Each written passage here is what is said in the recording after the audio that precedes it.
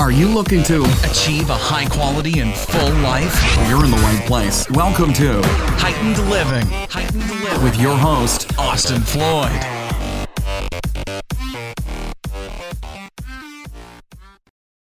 Hey, what is going on, guys? So in this episode, I sit down with Wyatt Haggerty, who is a part of the Fit for Service mastermind that I'm in with Aubrey Marcus and a few other lovely people as the coaches.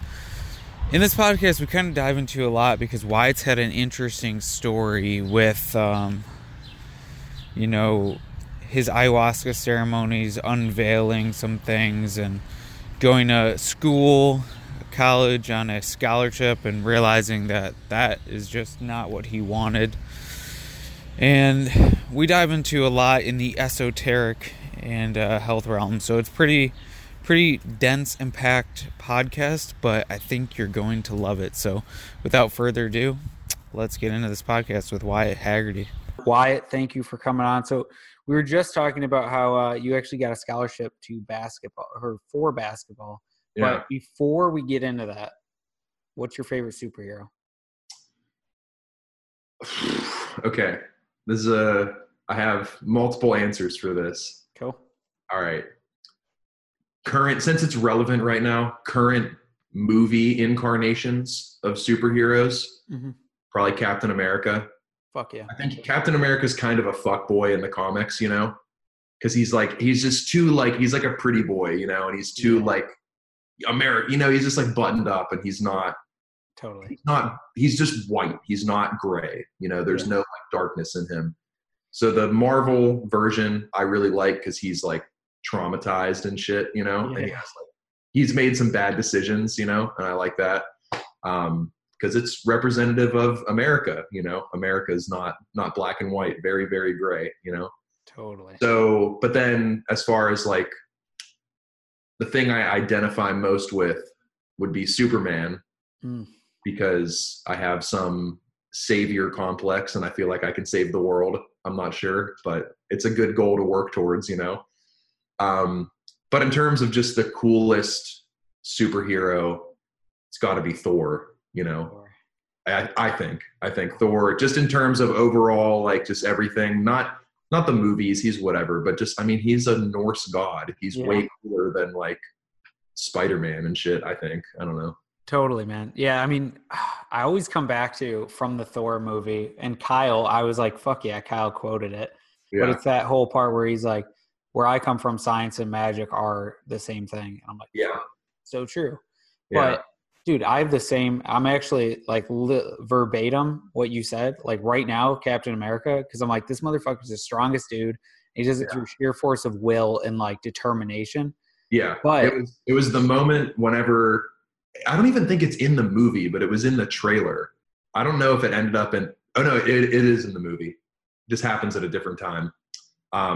But whenever Thanos goes to punch him or whatever, and he grabs his fist and he's holding him back with just literally, like you're saying, just sheer willpower.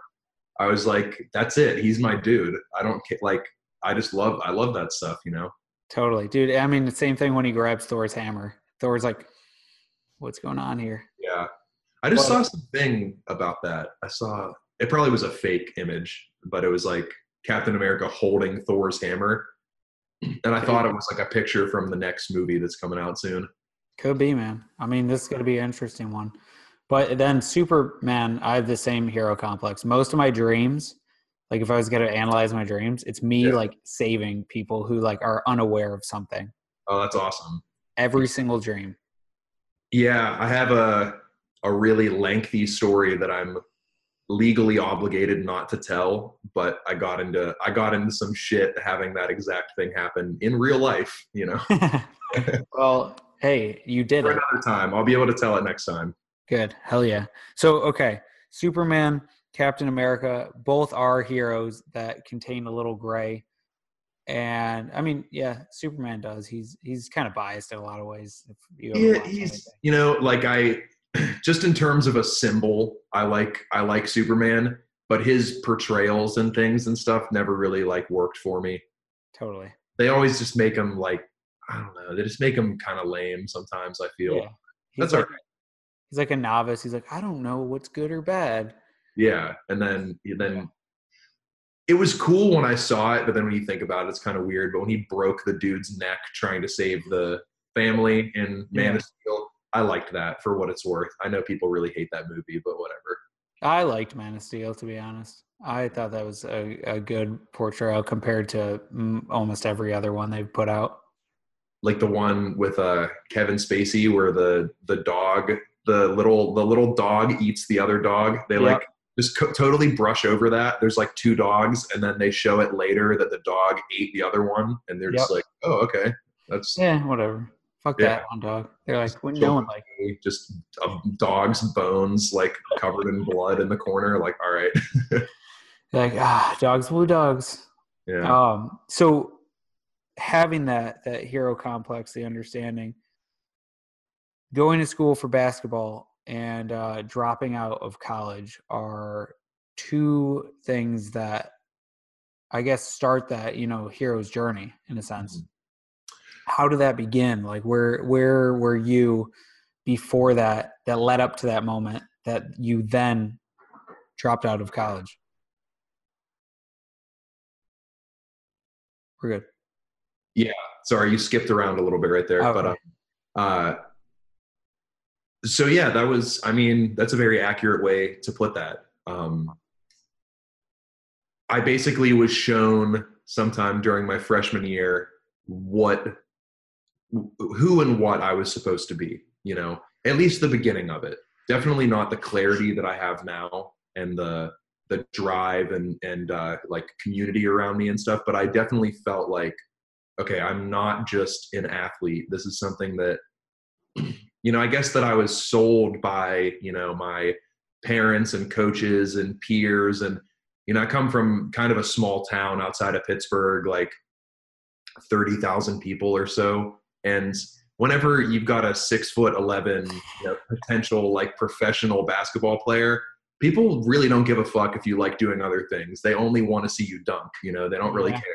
And so I just kind of fell for it, I guess, and I knew I didn't want to. Like the whole time I was like, I fucking hate basketball. Like you guys are making it not fun. Like it's fun to play and I loved it and I was good at it, but like this all these politics and stuff, it's not what sports are supposed to be. And I don't have a solution for it. I mean, other than relax, for like all the coaches and parents and shit, just like chill, like let the kids play.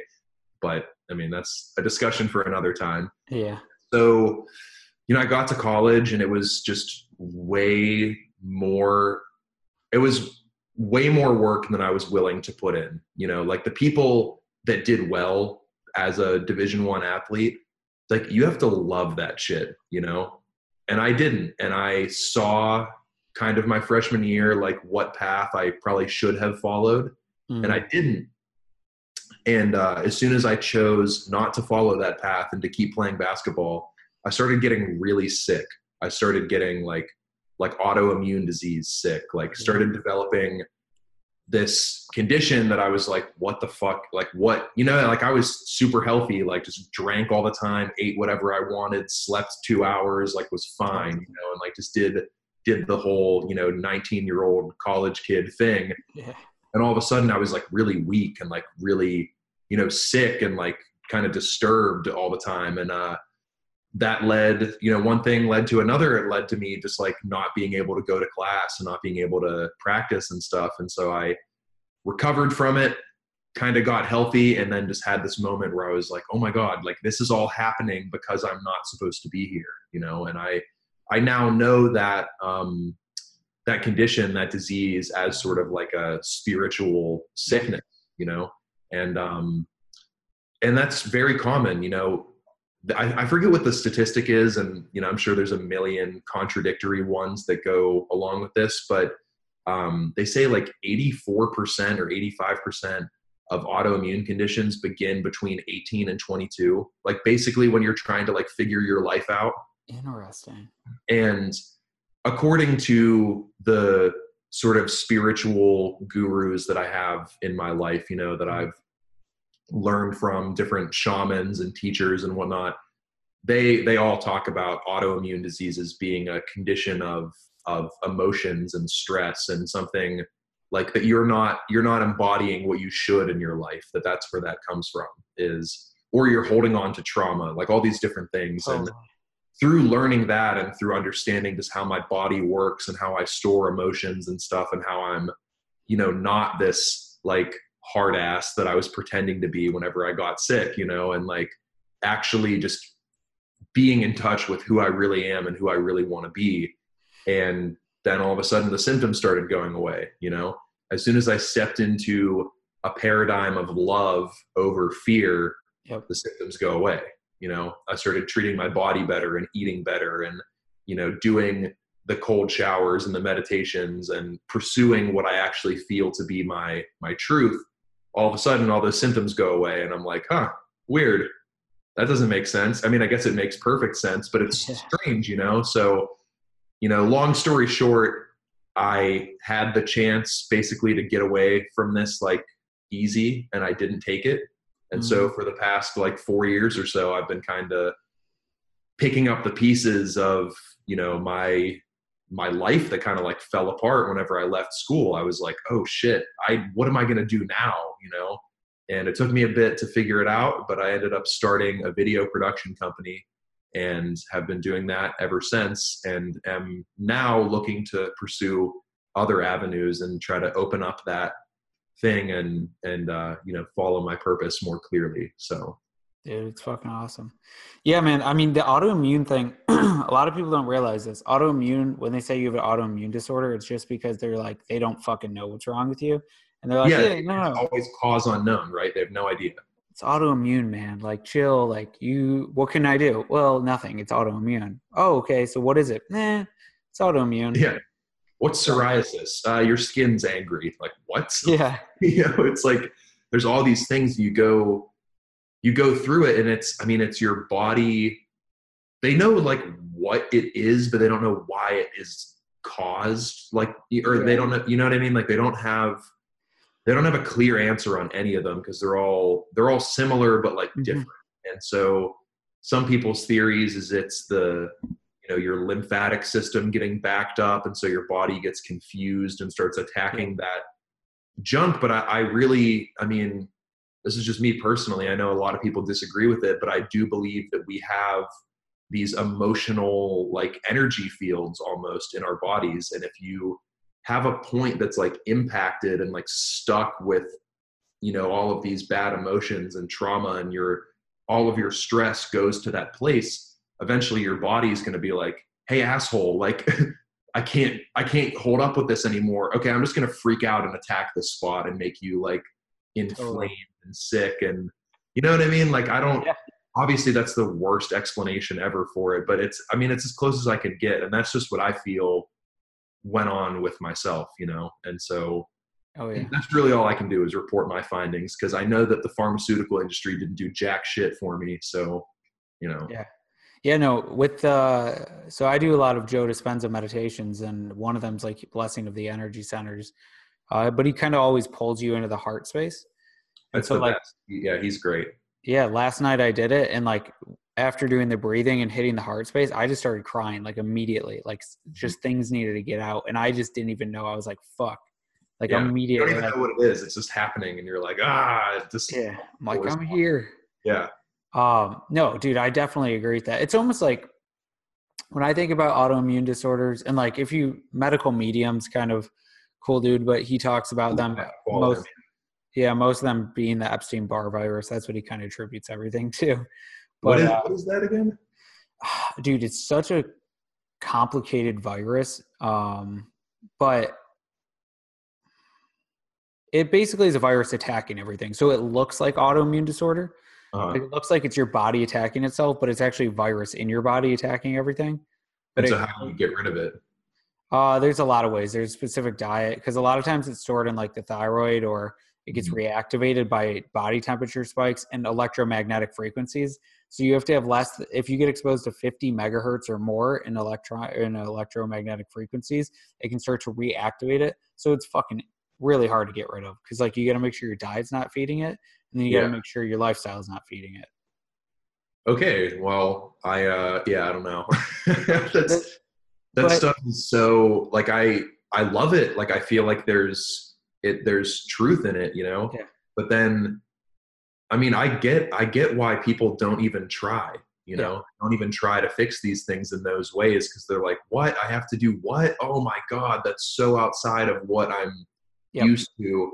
Well, I should just go to the place and get the thing, you know, because that's quick and familiar, you know, because you grew up going to the doctor, you grew up getting, you know, the cough medicine or whatever. yep, And so you just attribute it there. You're like, well, if I need to take, so me personally, I had to take these steroids called prednisone. yeah, It is the worst fucking drug on the planet. Like it works almost immediately, but I mean, it just like wrecks like every system in your yeah, body. It takes you like, I mean, I feel like I'm still recovering from it in some ways, like the amount of times I had to use it.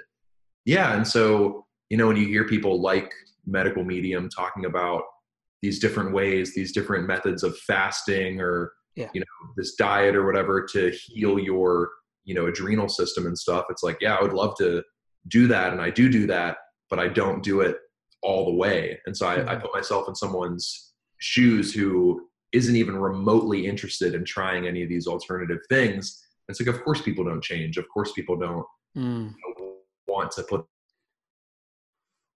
themselves through that stuff. yeah. Not saying it's an excuse. I get it. You know, it's hard. Yeah. It's hard to understand the concept of front loading work. Like it's going to take a lot of energy now, but then over time, the amount of energy that it takes is nil. Like you're not really That's, spending much. it's one of my favorite. Do you know who John Joseph is? No. He's a vegan Ironman athlete. He's also the lead singer of a famous punk band called the Cro-Mags. Mm. And or I shouldn't say punk, they're more like hardcore metal kind of. People get so touchy with their genres and stuff, you know how it is. And so he has a great quote. He's like, people think that this isn't really a direct quote, but he says stuff like this all the time. It's like people think that medical or that like buying healthy food is expensive and cooking your own meals is, you know, takes too long and stuff. He's like, you know, it's expensive and takes too long being in the hospital while you're old, you know, dealing with medical bills and dealing with, you know, sickness and, you know, getting your prescription and all that stuff. Like it's much easier to, like you said, front load that work and do it now and not worry, you know, so much. I think that's a big thing too, is people, it's almost like this self-fulfilling prophecy. It's like people, they believe that they're going to be sick because someone else in their family had that thing. And so it's almost like they subconsciously attract like the diet and lifestyle into their life that's going to cause that disease. It's like their mind, their food, the way they live, like their environment, and just like where their like spirit, like wherever they're like attracting themselves, you know, they're manifesting that disease into their life. They're like, well, everyone's died of heart attacks in my family, so, you know, Fuck it. yeah, fuck it. Same thing with me, you know, you're not, but I mean, some people wake up to it, you know, they go, wait, I want to be the first person to not die of heart disease in my family. How do I do that? Yeah. And then all of a sudden they own a health food store, you know, in their neighborhood or whatever, and they're trying to help their community. Like, I love that stuff. It's beautiful. Oh yeah, dude. Me too. I mean, I'm huge. One of my buddies described me the other day too. Someone I was meeting, he was like, yeah, Austin's like, if you take like scientific evidence, like super research in material reality, and then also have like the other spectrum is like super spiritual, woo woo, like crazy esoteric. He's like a 3 out of 10, like more close to the woo woo esoteric at this point in time. So like when I met him, he was like a 7 or 8. And dude, I agree completely. I think I think what we don't understand is our ability to pull things into reality. Just based on like a belief. Like a belief is the strongest intention that you can have because it's so cemented almost into DNA. Mm-hmm. That if you believe you're going to die of a heart attack, well, odds are you are. If you believe your girlfriend's going to cheat on you, she probably is. Like there's certain things that like you create just because everything, you're right, shifts. You eat different. You think differently. You do that one thing. You shut the door and lock it because you're scared that someone's going to break in at night and you like get all paranoid and like, dude, Weird shit. This is going to make me sound like the craziest person ever, but I don't care because it happened and it freaks me out whenever I think about it. So the story that I mentioned earlier, I got in about a year ago, I got in like horrible legal trouble, got arrested, went through this whole thing. It was not fun. But I'll tell that story next time we podcast together. It's a fun story. But I was worried that there were like warrants out for my arrest, you know, like I was worried that like I wasn't doing the things right or whatever, like being out on bail. And and it was really bizarre. And I went through this period of like really like deep, like paranoia. Like I was really afraid like that I was just going to get scooped up, like that there was, that I did something wrong. I didn't really understand how I'd never been in trouble before, so I didn't understand how all this shit worked. And I, thought that they just like one day decided like, well, nah, we have to go get them, and wow, every single time I would be in one of those states, I'd go walk my dog, and either in our complex or on the street, like outside of the condo kind of thing we live in, there would be a fucking cop car just waiting there. And I was like, what the fuck? Like every single time I would be in one of those like paranoid states and be all freaked out and being like, oh shit, I didn't call the people, and they whatever, like I did something wrong and I'm going to get arrested. There would literally be like an undercover cop car just sitting there watching me.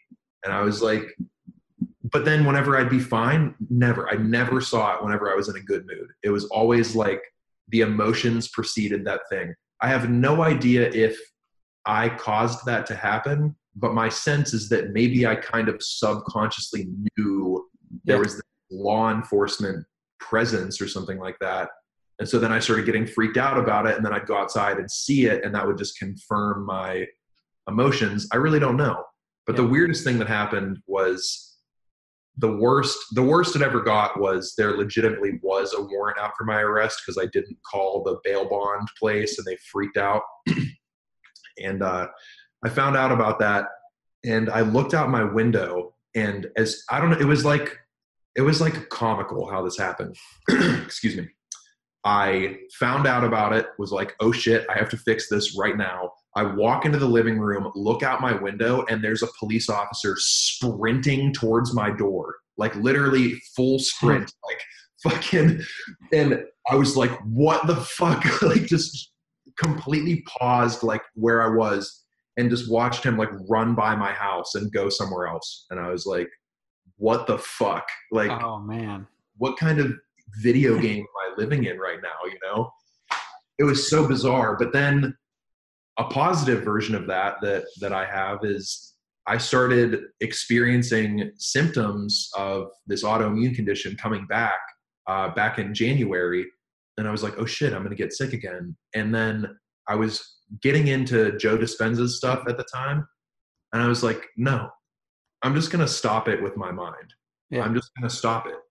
I'm just going to decide to like eat the things that are going to make me feel healthy and feel comfortable, Yeah. And then I'm going to, live the lifestyle, like, keep my phone away as much as possible, take the cold showers, do the meditations and stuff like that. And just believe wholeheartedly that this wasn't going to affect me. And it stopped like the next day. Yeah. Obviously, I know that medical professionals are like, well, this is why that happened. And actually that was just a fluke and yada, yada, yada. It's like, well, why did it happen in the first place? I think it happened because I believed that I was sick. I believed that I needed an out from the thing I was doing, So my body, my emotions, my spirit gave me this out. It was like, okay, fine. You don't want to play basketball anymore? Well, here, now you physically cannot play basketball anymore. Yeah. Now what, And it's like, do you want to listen or do you want to keep experiencing this over and over again? And so finally learning the lesson of like, okay, I get it. I get what signals I'm being sent and like this weird loop that we get in, with our bodies. And it's really fascinating. And I do, like you said, believe that we create our reality like that. Totally. Yeah, no, when I lived in Florida, similar situation, I had this like random skin thing come up where I'd get like red dots all over my legs. And I was like, what the fuck? I thought it was like a bed bug. I'm crazy. I like bought like a what they give horses to get rid of bed bugs, and like took that, and like I just did all this dumb shit. I feel you, dude. You panic, you know. I get it. Yeah. Yeah, I'm like, I can heal anything naturally. So like what you were saying a minute ago, medical professionals, I think professionals is a really loose term based on just a preconceived notion of a linear thought process they went on at one point in time, but it actually doesn't mean anything. Like all due respect to doctors, but some of them don't know what the fuck they're talking about. Like just because you listen, I know I'm going to get a lot of shit for this, but like just because you were able to like put your head down and like study really hard for 6 years and like bust your ass at this one specific thing does not mean that I should listen to you. Exactly. Like, it means that you know more than I do about the inner workings of the human body. You know about the chemistry. I get it. Like you know the anatomy, you know every single muscle, every nerve. Like I got it. Doesn't mean you know how my emotions affect my body and how my intuition and my, you know, treatment of things and just the power of my mind. Like it doesn't mean you understand that, you know? Yeah. So I would talk to doctors, you know, about this autoimmune thing, and I'd be like, well, maybe, you know, my gut balance is off and that's causing anxiety because, you know, your serotonin, quite a lot of it is produced in your gut, and maybe that's causing anxiety, and that is, you know, exacerbating the stress, and then the stress is causing, you know, the symptoms to flare up and all this stuff. And then they'd be like, nah, well, I mean, there's no proven evidence of that. And I was like, what the fuck? What are you talking about? Like, there's all kinds of proven evidence about it. Like, you just have to link them together. Just because there wasn't one concrete study that showed all of those in one paper, it's like if you look at the separate things and just link them, they make sense, you know?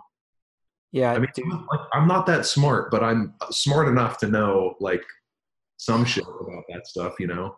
Man, there's so much in that. It's like, let's start first with smart, because what I think smart, like intelligence, quote unquote, really is just the ability to to get really good at layering and connecting information. So I don't think intelligence really great way to look at it. Yeah. Is like, people are like, I'm not smart. And it's like, no, you just haven't. I read 40 books on this. You haven't. Like, you're smart. You just need to layer your shit properly. But what I think is the worst thing right now is, and this is what we're experiencing, is specialists who don't understand generalism. Mm-hmm. So like with doctors, if you look at the course curriculum, it's really fucked up. Like there's like what you were just saying, like they know the anatomy better. They know all, that's not true. Like they don't, like they know which drug goes for what symptoms really well. Yeah. But they don't know how food responds. So of course you wouldn't know the gut lining unless you go like Dr. Craig Conover or someone like that. And you go and you're like literally trying to figure out like, okay, here's how shit really works. Yeah. You're basically just very similar to if you go on the FDA website and you go like, what's the best foods to eat? And you just look at the food or the pyramid. It's the same thing. Like white rice, red meat, you know, like this. It's just like, I know what you're talking about. And my girlfriend is actually in medical school right now. So we get into this all the time where she's like, no, that's not true. Cause we just learned this the other day. And I'm like, so what? I always say, so what? Like, just cause you know this thing doesn't mean that's the end all be all. It's like, they used to give people cigarettes to make them more, you know, virile and robust. Like, what the fuck? Doctors used to prescribe cigarettes. Like, don't pretend you have all the answers, you know? Well, and that's the thing. Like, to learn something, oh man, I have so much. I build thoughts in like webs. Yeah. And so like the problem is, it really stems from this. A person's inability to question the authority and the information that they are then learning, because they just put it into their model and they like plug and play and they're like, okay, that's true. Like, because you don't have time. If you're like, truthfully, I mean, I'll give them the benefit of the doubt. Yeah. Like, if you're a medical school student, you don't have time to unpack the layers of bullshit that your professors feed you. You're just worried about, you know, getting the test or nailing the test and, you know, getting a good grade and stuff. You don't, like, I'm sure there's, you know, moments where they're like, okay, probably in 10 years, we're going to find out that's not really Yeah. accurate, but they don't care. And the model, I feel, changes pretty slowly. You know, there's stuff coming out now that they're probably 5 or 10 years from even attempting to implement, let alone, you know, I had a doctor say to me, well, you know, the health of the gut, there's, you know, really not that much to show with that yet. I don't want to jump on that bandwagon too early. So we're not going to go that route. We know that this drug works because, you know, it's been around for 35 years, and why don't we just give you that? And I'm like, the drug also has like a laundry list of side effects that are like fucking horrifying. So forgive me for trying to use nature to heal myself, you know? It's like your body, this is one of my favorite concepts, is your body wants to heal. It just has to have the space to do it. Like it wants so badly to not be inflamed and to not be stressed out and to not be falling apart, you know?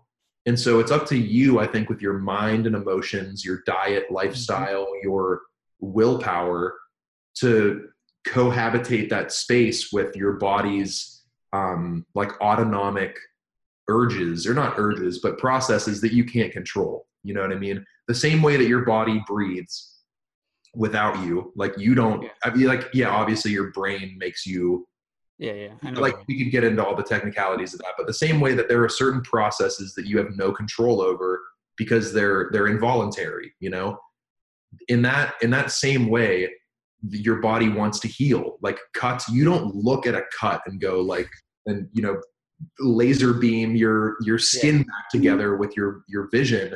It's the same way if you give your body some space, you know, by fasting or just eating well, or like they say that like calorie restriction is one of the biggest factors in healing. Is just like, if you want to heal, just eat one meal a day and like you'll be fine. You're not going to die. You're not going to die. You know, it's going to take you a really long time to die. So don't worry about it, you know?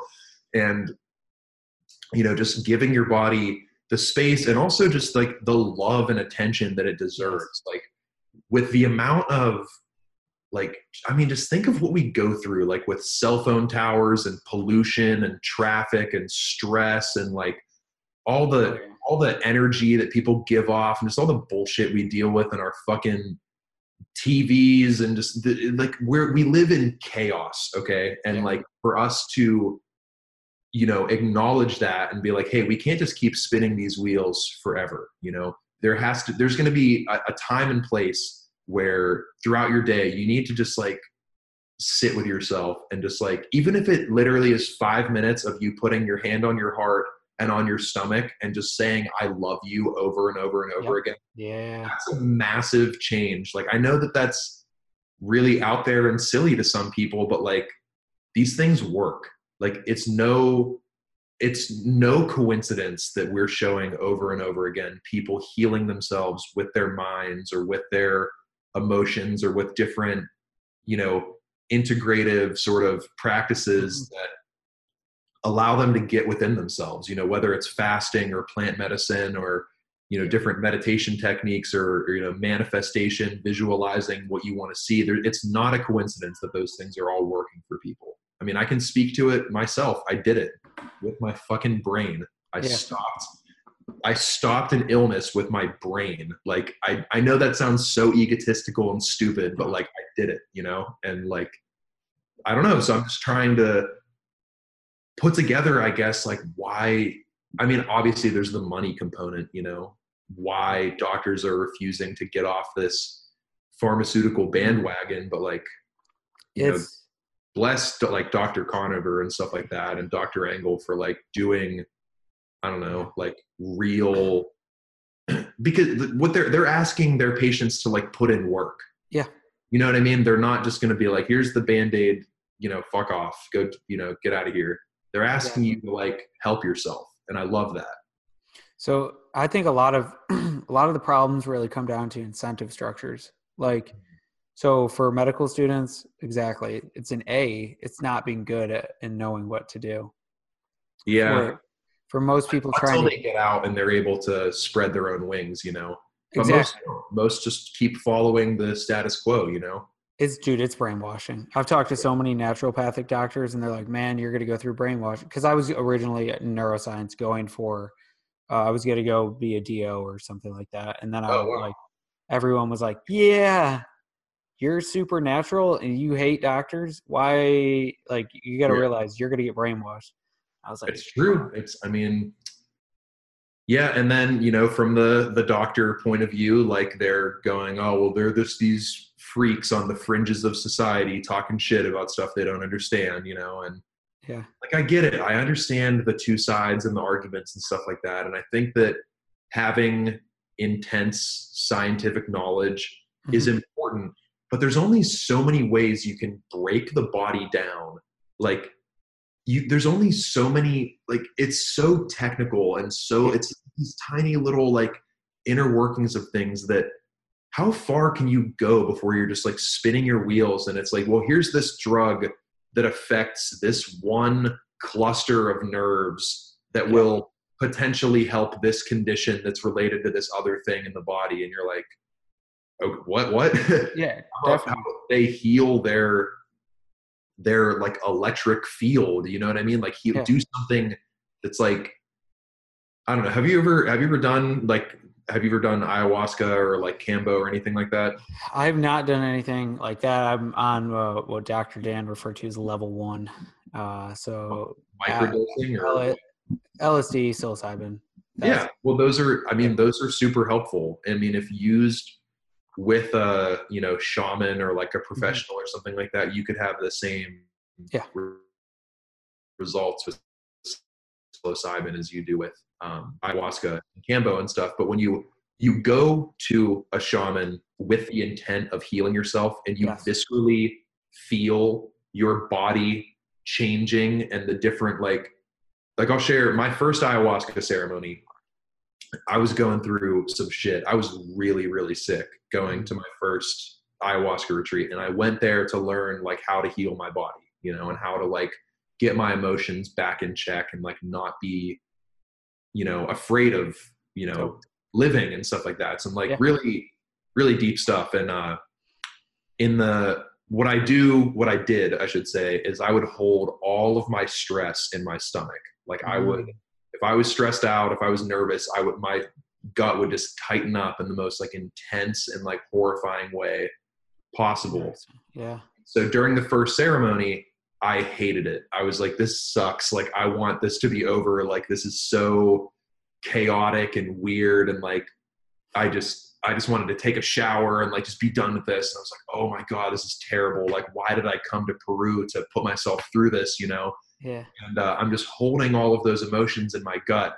And the shaman is kind of like walking around the room, and all of a sudden I just see him like, and like just point his head over towards me, and he like darts over like a fucking ghost. And he kneels down, and he puts his hand on my stomach, and he takes a drag of this tobacco called mapacho, and he blows the smoke like through his hand, and I could feel it like go into my stomach. And then he like took another drag and like exhaled it, and then like sucked the rest of it out. And then he like grabbed my hands, like whispered something into my hands, and just like disappeared into the darkness. And I was like, oh my God, all the energy in my stomach is gone.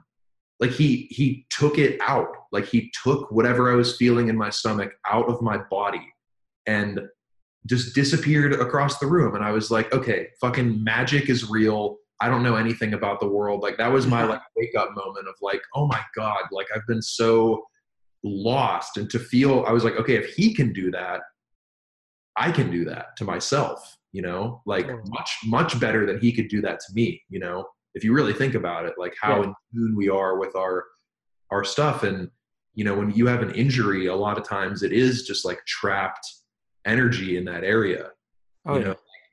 Think about like what a bruise is. Like if you get punched or something and you have like this sore area, it's like, why does it hurt? Like, obviously you have these pain responses and like, yeah, you could go through the whole medical thing, but it's like the energy of that punch is now stuck in your chest and it hurts, and there's all these different medicines and practices that are literally designed just to get that energy out. And I think that's like one of the most important things to realize, Totally. Well, that's real interesting then when it comes to like the autoimmunity would be like, it's the energy.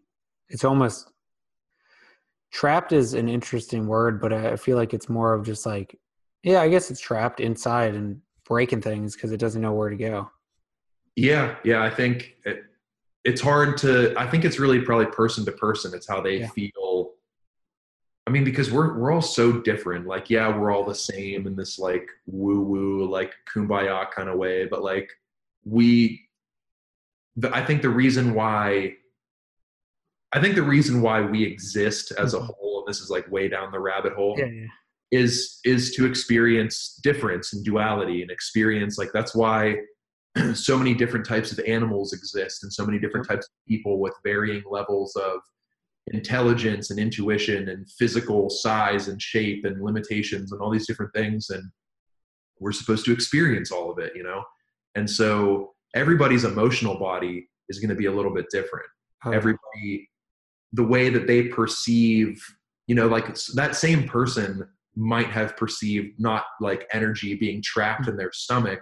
They might have thought that their stomach was generating that energy. You know what I mean? They may have thought of it as like, that area of my body is sick and therefore it's producing this sickness energy, when for me it was like, I'm taking my bad thoughts and storing them in a part of my body.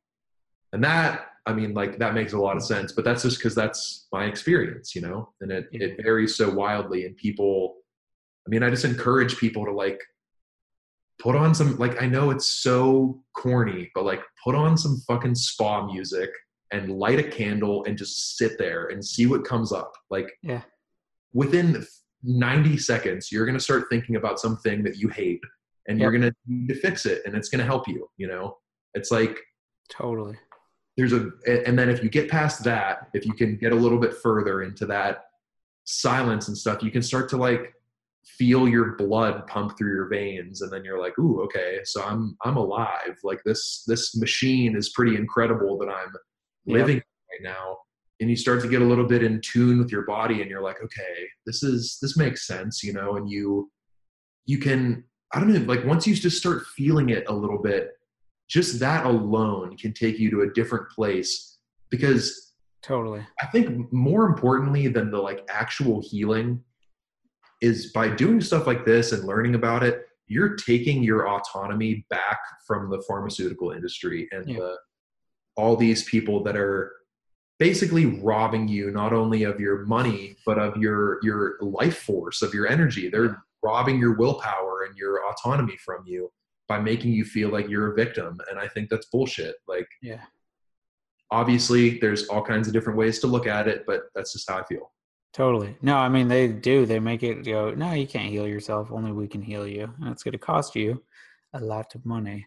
Yeah. It's going to cost you 60 fucking grand a treatment or whatever. Like, oh, you were in the hospital? Well, you have to sell your house. Sorry. That gauze was like $4,000, man. It was some crazy good gauze. The amount that it costs versus the amount it's billed for, it's insane. Oh, yeah. Like an IV bag that costs like, I don't know, 90 cents or like $6. I mean, what's the difference? And then it's $750 on your bill. Like, all right. Totally. Yeah, no, that whole thing is just incredibly convoluted. But I think a lot of it does come back to what you were saying is everyone, like we're all here as consciousness trying to express through consciousness something different to teach consciousness, or it wants to express through us, whatever we are it. I don't know. Yeah. Too many layerings of words. Who knows? Sometimes, man, I look at this place and I'm like, this place is a fucking prison. I'm stuck here. Yeah. Times I'm like, wow, this life really can be this good, But I mean, you gotta. It's cool though. Yeah, duality is what gives you all experience. So, no, but so I want to let's talk a little bit about your shamanic journey, because I know you've done a few now, right? Yeah, I'm about to leave next week for one as well. So I have 7 ayahuasca ceremonies, 3 wachuma ceremonies, and 5 Kambo ceremonies, 4 Kambo ceremonies. I don't know. Not that the numbers really matter, but I think I'm in the like intermediate stage of it. You know, I don't think I'm a beginner anymore. I think once you have a couple under your belt, I mean, I'll be humble and say I'm a beginner in some esoteric way, and that we're all beginners, and even the shaman is a beginner, because there's no end to the things you can learn. But whatever. But yeah, I'm a little bit experienced with it. Just trying to further that growth, and I mean, I can't speak more highly of it. I mean, I know that that's my experience, and I can't really, you know, force anyone or convince anyone to do it. But the plant medicines for me are fucking legit. There's no way around it. And you learn that, you know, like Kyle said at the fellowship keynote or whatever, that plants are intelligence, and you realize that there's this spark of light kind of summoning up through everything in the world, you know. And you look at like the rose bush out on the street, you know, as you're walking by, like that has like electricity and like life in it, you know. Totally. And so then you have to think, well, then certain plants are going to be more vibrant than others. They're going to have more energy than others. And the way that one of the shamans I've worked with described to me was that ayahuasca is literally the purest concentration of like Kundalini life force energy that exists in the world. And that's why it puts you in that state. That's interesting. I mean, it's all connected. You know, you were talking earlier about intelligence being your ability to connect things together. Yeah. So here's a web of connections that kind of blew my mind when I put it together. So if ayahuasca has one of the highest concentrations of DMT, right, and therefore can put you in this heightened state for a long period of time to connect with your higher self, receive visions, all these different things. Yeah. And we know through Kundalini yoga that the same thing can be achieved through really intense and committed, disciplined breathing practices. And your lungs produce DMT. And if they call ayahuasca pure Kundalini energy, and through breathing you can produce the same kind of energy, and that means to me that the breath is like the source of our life force, you know, that like that's the I'm trying to connect this. I had it in my head, hard to like put into words, but you know what I mean? It's like if you're able to reach that same state just through your breath, then that means that your life force, like your second chakra of energy, it comes like through your breath, you know, if that makes sense. Like, and that's the oxygen, and your body's reaction to that oxygen is what gives your spirit its vibrance, you know? Totally. There's a big thing that, who was it? Do you know who Aaron Alexander is? Yeah. The Line podcast. He posted something about the like Europeans seeing the Aboriginal tribes for the first time and being amazed by their like perfect health. Like that the men were fucking ripped. They had perfect teeth. Like were, you know, even if they were like old, they were still. Is that your cat? Yeah.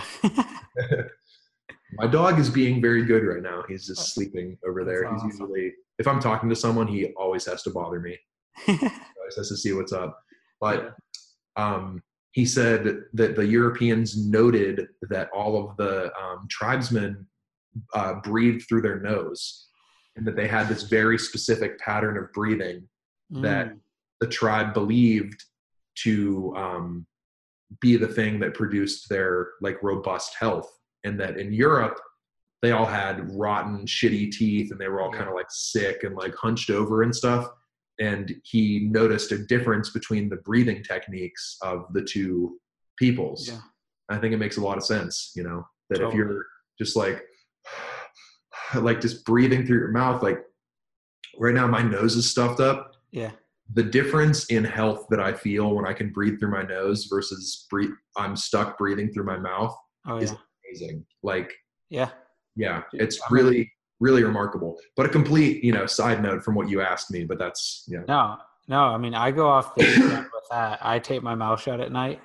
You tape your mouth shut at night? I tape my mouth shut at night because most people end up breathing through their mouth at some point during the night. And so that's like one of the easiest ways to train your brain to always breathe through your nose. And then I had Patrick McGowan on one of my first podcasts. I'm sorry, I can't get past that you tape your mouth shut at night. Yeah. I'm not making fun of you. I just think that's totally. With what kind of tape? Just like it's specifically for at night. Like it's got a little slit in like where the mouth and it looks like lips. Interesting. Yeah, I'll link it. Get that link from you when we're done. Totally, of course, dude. It's interesting. So especially when I drink, because I try to quantify kind of everything. I know when I drink, like I'm gonna either clench my teeth, which is a sign of sleep apnea. So it's likely that I start to mouth breathe and then the tongue falls back. Yeah. So if I tape my mouth shut, I'm good almost always. Interesting. Yeah, I clench. I have dreams about me breaking my teeth all the time. Really? Yeah, and they say that that's a sign that you're clenching whenever you're sleeping. So it's like the one thing that they'll give you as a solution, because I looked all this up. They're like, okay, we'll get you a mouth guard, but mouth guards still means you're clenching. Like you still clench. It just prevents the damage to your teeth. And then you actually develop more sleep apnea from a mouth guard. So I was like, why don't I just fix the root of the problem, which is just mouth breathing, because my tongue gets sucked back, which then wakes me up, which then makes me clench my teeth. There you go. Yeah.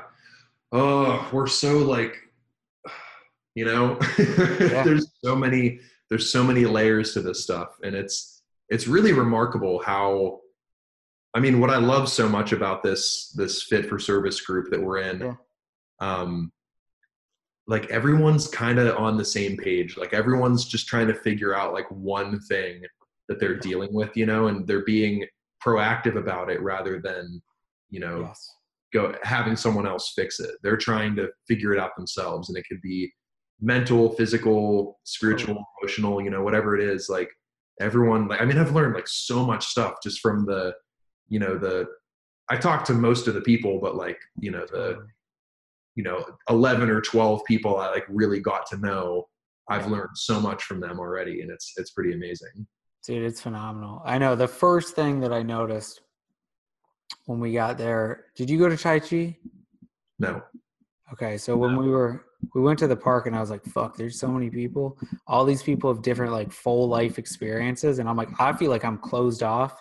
Like, I'm just like, nah, I don't want to open up. And I felt that like immediately. Cause I was like, like you get like the full spectrum of people from like super spiritual, like everything open, like full on, I'll do the craziest shit. All I do is talk about sex and stuff to like, nah, I came here for fitness and I'm here to get jacked. Like, it's super interesting.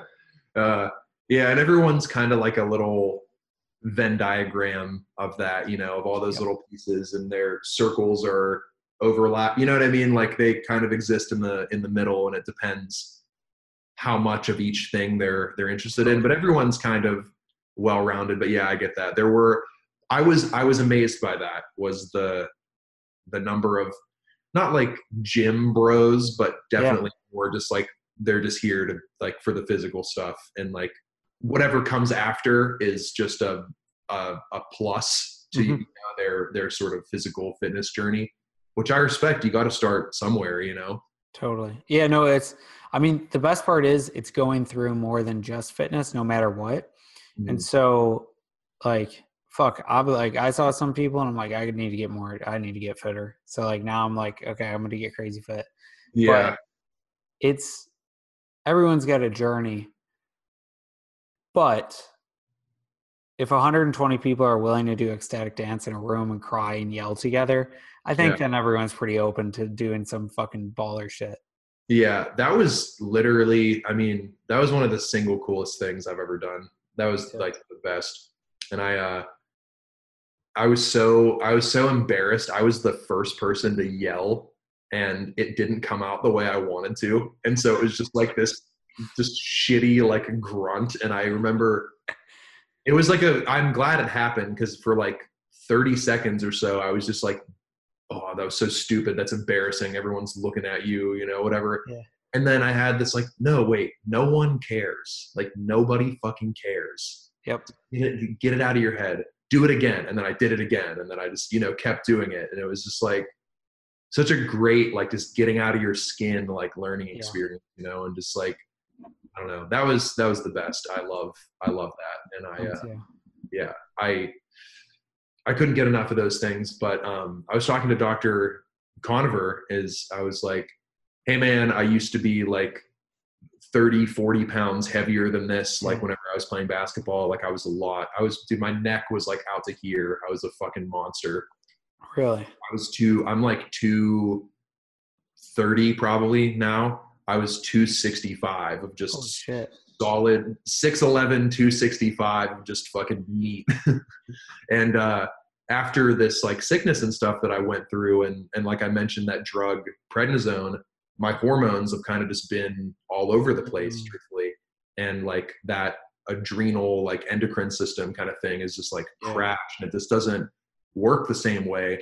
And so I'm kind of struggling to like put weight on again. And I was talking to Dr. Conover, and I was like, dude, I'm trying to get on some like test and get jacked. And he was like, give me a call, let's do it. And I was like, nice. Like, it was like, if anything, this meeting you was worth this whole experience. I was like, I saw you have that DHEA nasal spray. I'm trying to get fucking yoked too. Yeah. And I've used androsterone before. Yeah. I haven't. I've used, is it like a cream? No, it's just oral. Oh, okay. Yeah. Is it a supplement or something like that? Yeah. Yeah. Did it work? See, I don't high dose it. You froze there for a second. So I don't high dose it. So I'm not like, I take it more for brain health when I take it. What is it? Just like a root hormone that converts to whatever your body needs? Androsterone converts directly to testosterone. Oh, okay. So it's like a precursor to it in a sense. And then I'll pair it with progesterone sometimes, because those together work really well. But that's what I did. I had two like creams for a while that really worked. Like one had a few things that would convert to testosterone, and then the other one was progesterone to balance it, I guess, because if you're just all testosterone, then you're kind of out of whack, I guess. Totally. Yeah. I mean, I was talking to some guys at the Onna Gym, and they were talking about using the maces and stuff, and they all gained like 15 pounds of muscle just when they started using maces for training. I think it's because it tears your muscles in different ways that it's not used to. A lot of traditional lifts are just kind of like the up and down and the in and out kind of thing. And it's really not, I mean, those like weird fluid movements, especially whenever you're holding something like heavy. I mean, even alone after the, which class did you do? I did barbell. Everyone was in fucking barbell. No, barbell was the worst. That's why we all talk about it, because we're like, that, fuck it. I was laying on the ground like I thought I was going to die. Yeah, I heard it was tough. We had a real easy one, but it was a lot of movements that I wasn't used to in the body weight durability one. And I could feel just like spaces like between my ribs and in my joints, like opening up, just doing these weird movements. And I felt like I didn't do any like curls or like push-ups or anything like that. And I had my arms were like completely full of blood. I had a good pump after that, and I was like, what's this all about? Like, it doesn't make sense. Like, it could just be being amped up in an environment like that with those people, or it could be like a legit, like your body's moving in a different way, and so it's opening up in these different, your muscles are tearing in these ways you're not used to. And I think that's a real, there's definitely something to that. Yeah, I think most of life is what I'm boiling things down to now, is just addressing deficiencies, nutritional deficiencies, rotational deficiencies. I think that's big. I think that's why the maces and stuff work. Rotational, physically rotational. Yeah, like actual rotations. Like people we all like walk straight. We don't ever like move sideways. Like no one twists. No one moves their core around. maybe Yeah. for a minute at the gym, but there's Yeah. like all these things we don't do anymore. Yeah, that is a great way of looking at it. Just exposing those deficiencies in your life. It's the same thing that I was talking about with just lighting a candle Yep. and sitting with yourself for a second. Very quickly, your emotional or your life deficiency will be exposed to you. Yes. And that's why people don't like it, because they're not there they're not at the point where they want to fix it. So for them just to glaringly receive the message of like, this is what's fucked up, like they don't want to do that. And like, I've been there, but I mean, sometimes you just got to bite the bullet and just go for it, because life is going to hurt no matter what. Yeah. And I think that you have the free will to choose what hurts and how bad it hurts. You know what I mean? And like, Totally. if you choose to go through, we got way off the track of the shamanic path, Yeah. but if you choose to go through the hurt of an ayahuasca ceremony, because it's not pleasant, it's not a recreational Yeah. drug by any means, you then can potentially get rid of all of the what's the word, like involuntary hurt that you may experience as a result of not dealing with that thing. You know, like there's a cost. I forget. I don't know if it's. Do you know who? What's that guy's name? Jocko Willink. Jocko Willink. Yeah. Yeah. Jocko. No, it's Jocko. Yeah. The Navy SEAL dude. Yep. He has or maybe it's David Goggins, one of those Rogan SEAL people, guys. He has a quote about that, where it's basically like you can pay that, like it's all about what cost you're willing to pay, or what price you're willing to pay. You can pay the sick, dying, and miserable cost later in your life, or you can pay the diving into the cold bath, like your ice bath, and doing the breathing and doing the push-ups and stuff like that now. And God, I wish I learned that when I was 7. But no one, that's not part of the curriculum, and going back to the whole medical school model and stuff, like I could talk for the rest of your life. Like you would die before I was finished bitching about the school system. Me too. Yeah.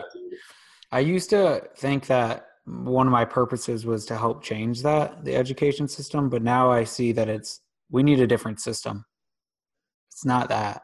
Like it's not changing the K through 12 model and this thing. It's exactly. That's a really great way of putting it. Do you know anything about those like Montessori schools? So actually, in our group, Montessori's cool. Waldorf is the coolest. That's like a legit thing. Like you think it's good for the kids and stuff? I don't know anything. Yeah, like Kyle Kingsbury, his son Bear, is about to go to. Oh, awesome! Yeah, I mean, it makes sense. Like, it sounds so like hippie and lame, but like it's real. Like, I honestly don't know what they do, but I imagine that it's much more playful and constructive learning. Like where whatever you gravitate towards, they then can like challenge you in the ways that you want to be challenged. Right? Yeah. Is that kind of the? Yeah, they're not babysitters like what we structure school to be. Like, oh, parents are at work, like we need them to do something throughout the whole day. Yeah, that's kind of like the factory model of like, you look at in 1920 when Rockefeller helped sign the General Education Board. Okay, well that makes a lot of sense that like, guy was responsible for it. Yeah, and I mean, like they put the bells in there for changing classes because that mimicked the factories where bell goes, okay, next thing we do.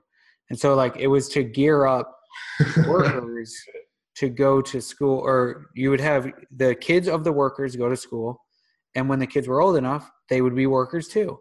And so it was just funneling through that. And you wanted to see the grading system was only who could be a good worker or who wasn't. Like, do we want this person to work at our factory or do we not want them to?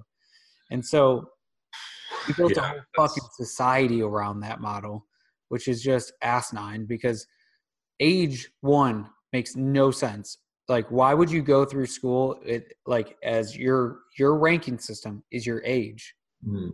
That means absolutely fucking nothing. Oh, I went around the sun 9 times, so boop, Yeah. I'm in this grade. Like, Yeah. I know that. What about like actual evolution of intelligence? Yeah, man, that was a confusing thing for me personally. I was the first kid to know how to read, Mm-hmm. write, ride my bike, like everything. The first one to do all of it, and I was like, I felt like great about it. I was super psyched, Yeah. But there eventually came this point where I was like, I'm so far ahead of all these people.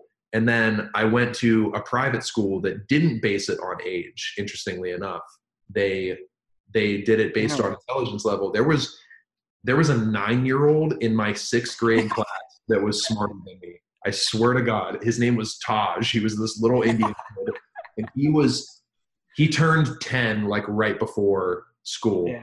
But I was 12 going on 13 or whatever, and this fucking 9-year-old going on 10 was just wiping the floor with me in these classes. And I was like, okay, hold on. I'm not as smart as I thought I was, Yeah. But in the public school I went to, I was like, this is boring. Like, I'm not being challenged. Like, we're literally, the most notable thing that happened like all year, my 5th grade year, was that I forgot how to spell throat on a spelling bee. I remember that so specifically, feeling so stupid that I didn't think that throat had an A in it. Literally to this day, it still bugs me. Yeah. I tried spelling it THR, like basically through with a T on it. I was like, throuts, like whatever, I don't know. And I think about it all the time. Spelled with an A, not a UGH, but that's another story. So are you a good speller now? I guess so, yeah. I feel like my brain is like atrophying because of like smart technology and stuff like that. Like, I think I'm going to turn a check on my phone. Just go for it, and like actually have to type everything like well, because I type like literally gibberish and it understands what I'm trying to say and just does it. And it like, I don't know, it's really weird. And so then I don't know how to spell things when I type on my computer anymore. And I don't know. It's just, yeah. Yeah. No, I think we're going to have a lot of trouble teaching how to learn in the future if we become self-reliant on these technologies, which are completely external and use certain models of information. Because even, let's say we have a medical diagnostic tool, it's using a foundational principle written by someone based on knowledge that they learned doing something. So it doesn't mean that it's accurate. It means that it's accurate to the model of what was put into it, which then we don't know how to double check because we decided, we don't want to learn that. So yeah, that's fucked up. Yeah, it can be real bad. And that's why I shower the people with admiration who want to learn. Yeah. External to the system. Yeah. Cause to think that this one group has it right it's the same as putting all your faith in one religion. Yeah. Like, to believe that this one group of people, they nailed it. It's like, they fucking got part of it right. Yeah. But they might not have got the whole thing right, or maybe their whole system is confused from the get-go, and that exactly so many different ways to look at it. Like, think of, keeping it consistent, I guess, like the current like medical model, like the physician's thing, the MD kind of way of looking at medicine. Like, that's all based on like one group of people like 200 years ago or whenever that began, or even further, that their assumption that everything was physical. Yeah. Right. But that's it literally is reducing the human body to one of basically the 4 ways you can look at it. If you say that there's physical, where, you should, like, I understand the physiology and stuff like that. Like, those things all make sense to understand how muscles work and tendons and organs and what, these different chemicals that your body produces. Like, I get it. Like, that's good to know. Yeah. But you're missing the spiritual, emotional, and mental components of the human being, And then let alone anything outside of that we don't know about, some quantum fucking whatever. I don't know. Yeah. But like there is, this entire model that the entire world, basically, like let's say 95% of the world perceives as correct, is based on 25% of the human body. Yeah. And it's under the presumption that that's all that matters as well, which is preposterous. Totally. No one ever took time to map out society. That's the problem. Like we were always like, just go, run with it, fight, war, build. No one sits there and go like, one person can't do this, of course, because then it's biased. But there's never like, hey, maybe society should look a little bit different. Everyone's like, wait, you're fucking. Those people get killed. Yeah, those are the ones who got killed. Yeah, they're all dead. John Lennon and Martin Luther King and recently Nipsey Hussle. Like those are the people that, the ones that speak up too greatly get murdered. That's unless you're plugged in enough. That's the problem. Like if you read the 50th Law, Robert Greene. Yeah, with 50 Cent. Yeah. Oh, I have it on my thing. Yeah. So good. But like you think about like he documents how like, he got shot the 9 times and he knew that people were going to try to finish the job. So like how he installed like insurgents and like got a group around him to like look out for him. Super interesting. But that's like, you do have to be strategic about how you can make any move. Same with Conspiracy with Ryan Holiday, how Peter Thiel took down Gawker. You have to do it right. And I think that's a lot of like the problems that we have is right now. It's fucking all of the systems are just filled with people who operated completely out of scarcity. Mm-hmm. Yeah, that's a great, that way. I love that. I think that, I think Aubrey was the first person to put that in my head. The idea of those scarcity mentalities that we have in life. And I think I started applying it to everything else, but I think the first time I heard about it was scarcity of love. People pretend like obviously, I mean, like he was admitting he doesn't know if the open relationship thing is, sustainable or if that is the answer or if it's this very, muddy thing that we never really solve, So that's besides the point. But the idea that love is in abundance and that it's not this like finite resource. It's not like, we get on this call and I'm like, hey, Austin, man, like I love you, but I can only give you 0.25% of my love because the rest of it is, the rest of it is taken up right now. It's like, no, I can love you just as much as I love my dog and my girlfriend and everyone. Like it's the same expression. We just have different like outputs and actions that we have with different people based on our relationship with them. But the underlying current is the same thing.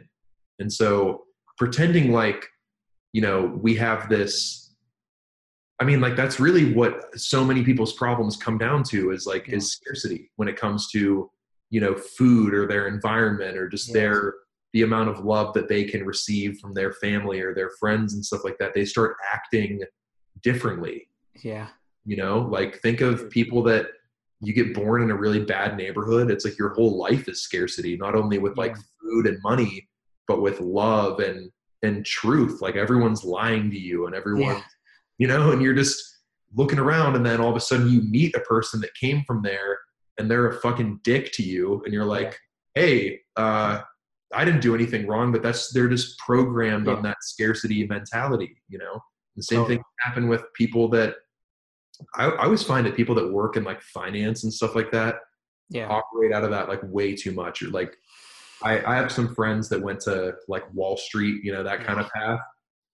They're not that fun to be around anymore, because they operate in that like time's running out kind of thing. And then you meet them and you're like, hey, why are you being a fucking dickhead? Like I thought we were, I don't know. It's just, it's very bizarre how we can be trained by our environments and our situations to, I don't know, just expect like failure almost in a lot of ways. And I think that's what people are now expecting failure from the medical system, the school system, our government, all these different things, but then they're not willing to do anything about it. They're fully aware of how fucked it is, and they're just like, whatever, the world's on fire, I don't give a shit, Well, that's what worries me. I don't want people to give up. Now the problem is it's easier to quantify than to not be able to quantify, quote unquote, the infinite. So abundance is infinite. Scarcity is quantifiable. Oh, I only have a certain amount of love compared to, there's literally unlimited amounts of love. And you're like, yeah, but I don't know how to think that. Yeah, because what's the highest amount of people you can like have in your life is like 150. I don't necessarily believe that. So I don't believe that, because when you look at the actual studies, they were doing that. That's based on chimpanzees. Great. It's based on graduating classes. People are like, we're just monkeys. Like, fuck off. Like, it's based on chimps and graduating classes at Johns Hopkins and a few things like that. Yeah. But I had a guy on the podcast who talked about networking. He said the number is actually like 580, which is like way more. It's like a fuck ton more. That's inspiring to know, I guess. The whole that's thing another limiting thing. People like me get this idea in their head that there's only so much room in my operating system, and I'm not going to be able to make meaningful connections with people. And now that that's not necessarily true, that's just another way that we limit ourselves. I did it this weekend at the thing. I was walking around like, I already met like 10 people today, so I'm just going to hang out with them. Yeah. And like didn't connect with some people, and I felt bad about it. It's hard. So man, there's so many. Yeah. With networking, with any sort of meeting people, I do like deeper relationships. Mm-hmm. So I would like to like segment and meet people more deeply at each event. But yeah, absolutely. I agree with the notion. I mean, anytime you get a number in your head or an average, if you ever hear averages are all bullshit. If you read the book, I think it's The Average Myth or whatever, he talks about how basically every average is completely bullshit. No one ever fits the average. Wait, say that again. You got it. So averages, like averages, almost every average is bullshit because it's just a construction of data, and no one ever fits the actual average model. There's like no, like whether it's like cockpit size for fighter pilots, like the seats made for an average fighter pilot, no one, if you take like the 5,000-10,000 fighter pilots there are, fits the actual average model that they made the seat for. There's only 10,000 fighter pilots? I don't know. In the study that they used. Oh, I was going to say, that's amazing. One of my friends is a fighter pilot. I was like, wow, what an exclusive group. But it's like that with everything. Like if you build society for averages, or like you give like the average is 580. Okay, that one probably there's someone who has 580 connections. But there's probably some people who have 3. There's probably like some who have like, I got a network of 100,000 people, like whatever it is, Yeah. Well, and it's also, they're taking averages on what a meaningful connection is. Yeah. Like, what is that? Do I have to know like your address to be, to be considered like a meaningful connection? Do I have to like send you Christmas cards, or like, totally, can we just connect on this level? And you know what I mean? Like, why? I don't know. That's I never really thought about that averages are bullshit. Yeah, they are. I hate, some of my friends will always go like, yeah, but like compared to the average, I'm like, stop fucking comparing yourself to the average, because the more that you do that, the more that you think whatever you're doing doesn't have to be that good, because you're down regulating your system. Oh yeah. Yeah, that's great. I've gotten past that personally myself. Is now I just think what if all the time. I'm very optimistic about stuff, and that change alone has been, that's like the thing I just told you about. I'm going to keep it under wraps still, but I was like, well, it's going to eat away at me forever if I don't take this chance. Totally. So I might as well go for it, really know, like, it's just, but instead of being like, well, the average person, they'd get said no to. They probably wouldn't have a chance of making it. It's like, well, guess what? I'm not fucking average, in any way. So I'm just going to go for it, like that's, fuck yeah. Yeah. Having that, even if you are average, what's like, I mean, I don't know what the like statistic would be of like what the most average person is, like, you know, Here's the thing. 5'7", 100 IQ, you know, like But what? the thing is, if you are average, exactly average, you're not fucking average because no one else is exactly average. That's great. Yeah. So even if statistically you are the average of everybody else's average, how many other people are like you? You know, Yeah, like no one. no one, like literally no one, unless you have an identical twin. And even then Yeah. you're different.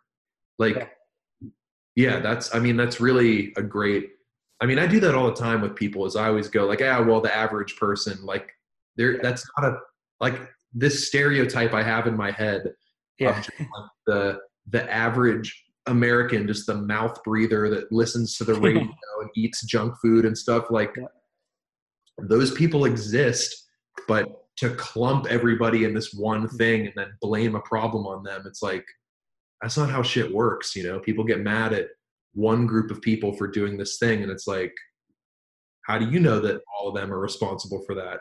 How do you know it's not this group of people also, or maybe like 3 out of that whole group, you know, instead of the entire thing? Like you're saying, you're just going off of averages, and that's not. Yeah. Wow. I'm glad you brought that up. I never really thought about that. That's cool.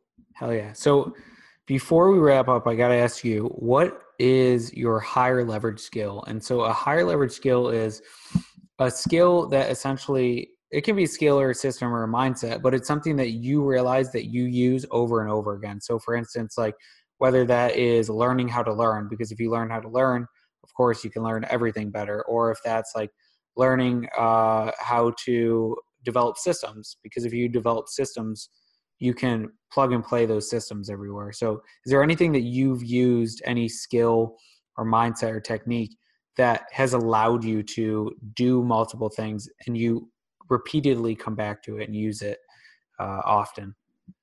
Ooh. Well, I guess I could narrow down better what you mean there. So like, are you talking about like a daily habit that I have, or something like a concrete change in my mindset or something? Like what are you referring to?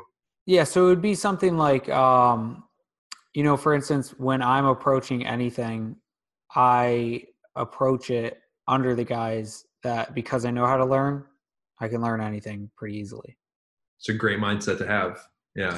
So it's these things that like a lot of people like leaning into failure. A lot of people like to use something like that where it's like, you know what, fuck it. Like I know I'm going to fail. So I'm just going to go in and fail and do my thing. And that's how I that's my skill to get past things. Mm-hmm. Well, I guess I'll offer 2 things. Yeah. I'd say the most powerful like reset that I've ever found has been taking cold showers. Like I know that people have talked about that incessantly, but if I could offer a physical, like tangible thing that you can do, is do the Wim Hof breathing and get in the cold shower and watch your outlook on your day change, because all of the noise that you picked up while you were sleeping is just out the window. Or not even that, like just do it. Like if you're about to go on a date and you're nervous, take the fucking cold shower and you'll be like, oh, okay, I'm good. You know, like it really is remarkable. Just, I mean, let alone the physical, you know, the hormonal, the immune system benefits, all that stuff. Like push all that aside. Just the fact that you do it and you kind of wipe the slate clean and you come out feeling like refreshed and centered and like less stressed, like that alone has been enormous in just me being able to like make rational decisions throughout my day. Like literally. And I know it sounds so like I've talked about it, you know, if anyone who has heard my podcast sees this, like they will be upset that I'm mentioning cold showers for the 97th time, but they're legit and I can't speak more highly of them. But then in terms of my mindset and something that I use every day is I think that learning recently, like, excuse me, I think learning recently who I am, like in truth and like what I could be, and just having a clear vision of like what that person is and what they look like and the impact that they could have on the world has greatly led to me being able to make, like I said, better decisions in my life. And so what that looks like is, I mean, I'm 24. I've had a crazy fucking life, especially the last 4 years. Like life has been nuts in the best way possible. And the things that I've learned and the things, you know, the practices that I've developed and so forth, and just the mindset that I have, it really kind of boils down to this quote that I've been saying incessantly. And it's attributed to Buddha. I don't know if he actually said it. I don't know if Buddha was actually real. Like the point is, the quote sticks and it's amazing. And the quote is, "The trouble is you think you have the time." And it's like, I know that people talk about like, oh, you got to live because you could die today and all that stuff. It's like, yeah. But it's like, you probably won't. Like if you're talking about averages and stuff, statistically, you're probably going to live at least a few more years longer, if not to the end of your life, you know, let's say. You might not, but that's okay.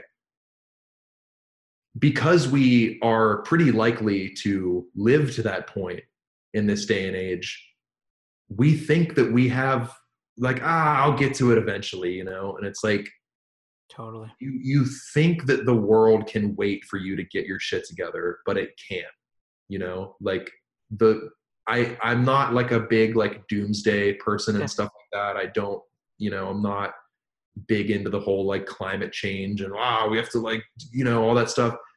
But the world is like falling apart. Like there's fucking a garbage patch in the Pacific Ocean that's bigger than Texas. Like in Houston right now, there's a chemical fire that's just spewing pollutants into the atmosphere and no one knows how to stop it. And it's like, people are getting angrier and sicker and all these different things every single day. And you're sitting there sulking in your loneliness because you don't want to figure it out. It's like the world needs you, bro. And I say it like, I look at myself in the mirror and I'm like, all right, are we ready to do this? Like, are we ready to be a part of the heroic that's going to do something, you know, and it's going to make something good happen here? Because, and this is an idea that's been repeating in my head over and over recently. And it's like, despite all of the oppression and all of the corruption and just the injustice that has happened to the people of Earth by people in power, and all of just the fucked up, like horrible shit that we are subject to all the time, like that there's poison in our drinking water and our fucking, we're being lied to by our teachers and our politicians are taking money from all these things, and like we're being bought and sold and surveilled by cameras, and there's all this, the world is nuts. But despite all of that, I still had a good time. Yeah. I still had a smile on my face and I still did the right thing. That is like, I will go to the grave knowing that, and that will be probably the greatest joy that I have, you know? And I think that having that mindset makes making decisions a lot easier, because you start looking at things not as like, oh, can I do this? Do I have the money? It's like, no, this is non-negotiable now. Yeah. Does this feel right to you? Then do it. Make it happen. Because if it is true, you will deal with any suffering, any cost, anything that goes with that decision in order to make it happen, because you know that it's right and you know that you should do it. And so I don't know, over the last year or so, a lot of those things have really like sunk in with me and have really been driven home. And now it's just made my life path non-negotiable. Now it's like, what are you waiting for? You know, like you think that shit's going to get better without you, and it's not. Like the world needs you a lot more than you know. And that's not just me, that's all of us, you know? And so, yeah, I mean, I don't know where that came from, but it came to me somehow, and I thank whatever force gave it to me, you know, because it's really beautiful. So, dude, it's fucking awesome. So take action, do what you want to do today, book that ticket wherever you got to go. Yeah. Because I mean, you, like I said, you think you have time, but you don't have the time. Hell yeah. Well, Wyatt, before we wrap up, where can people find you? They can find me, damn, I've never done a plug like this one.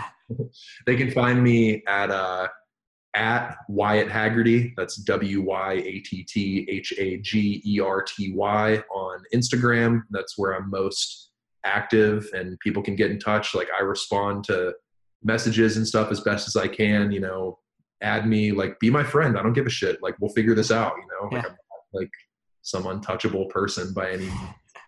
And then my business is lithograph.com. That's LITHOGRAF. And you can find my podcast on there, or you can just search Wyatt Haggerty on iTunes podcasts and find my podcast there.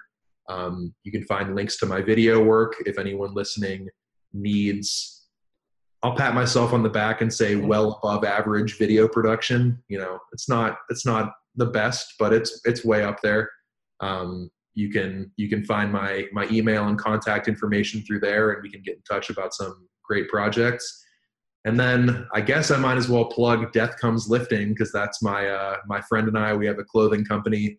This is one of our shirts here, and it's a horror and heavy metal themed fitness clothing line called Death Comes Lifting. You can find it at deathcomeslifting.com or at Death Comes Lifting on Instagram. And it's just a fun, goofy thing that we're doing. And it's just something to, you know, spread some positivity and link two communities together. Because a lot of people that are into horror movies and music and stuff aren't that healthy. And a lot of people that are into like fitness and stuff aren't really into like the weird shit in society and in the art sphere. So we're trying to merge those two things and just make a really positive impact as best as we can. You know, the slogan is Death Comes Lifting is for the children, like Wu-Tang, you know. So. Yeah. Hell yeah, dude. Well, awesome. I'm excited for when we hop back on and chat about the long not told yet story. It's I mean, you can ask a couple people in the group. I got drunk and told it. So yeah, we'll be talking about that soon. But thank you so much for doing this, and I look forward to that. Yeah, thank you, man. I really appreciate it, and you know, I'm happy to do this anytime. So thank you. It's been a pleasure. Hell yeah. Thanks so much for listening to this episode of Heightened Living with your host, Austin Floyd. If you enjoyed today's episode, please leave a review and subscribe. And for more great content and to stay up to date, visit HeightenedLiving.com, on Facebook at Heightened Living. We'll catch you next time.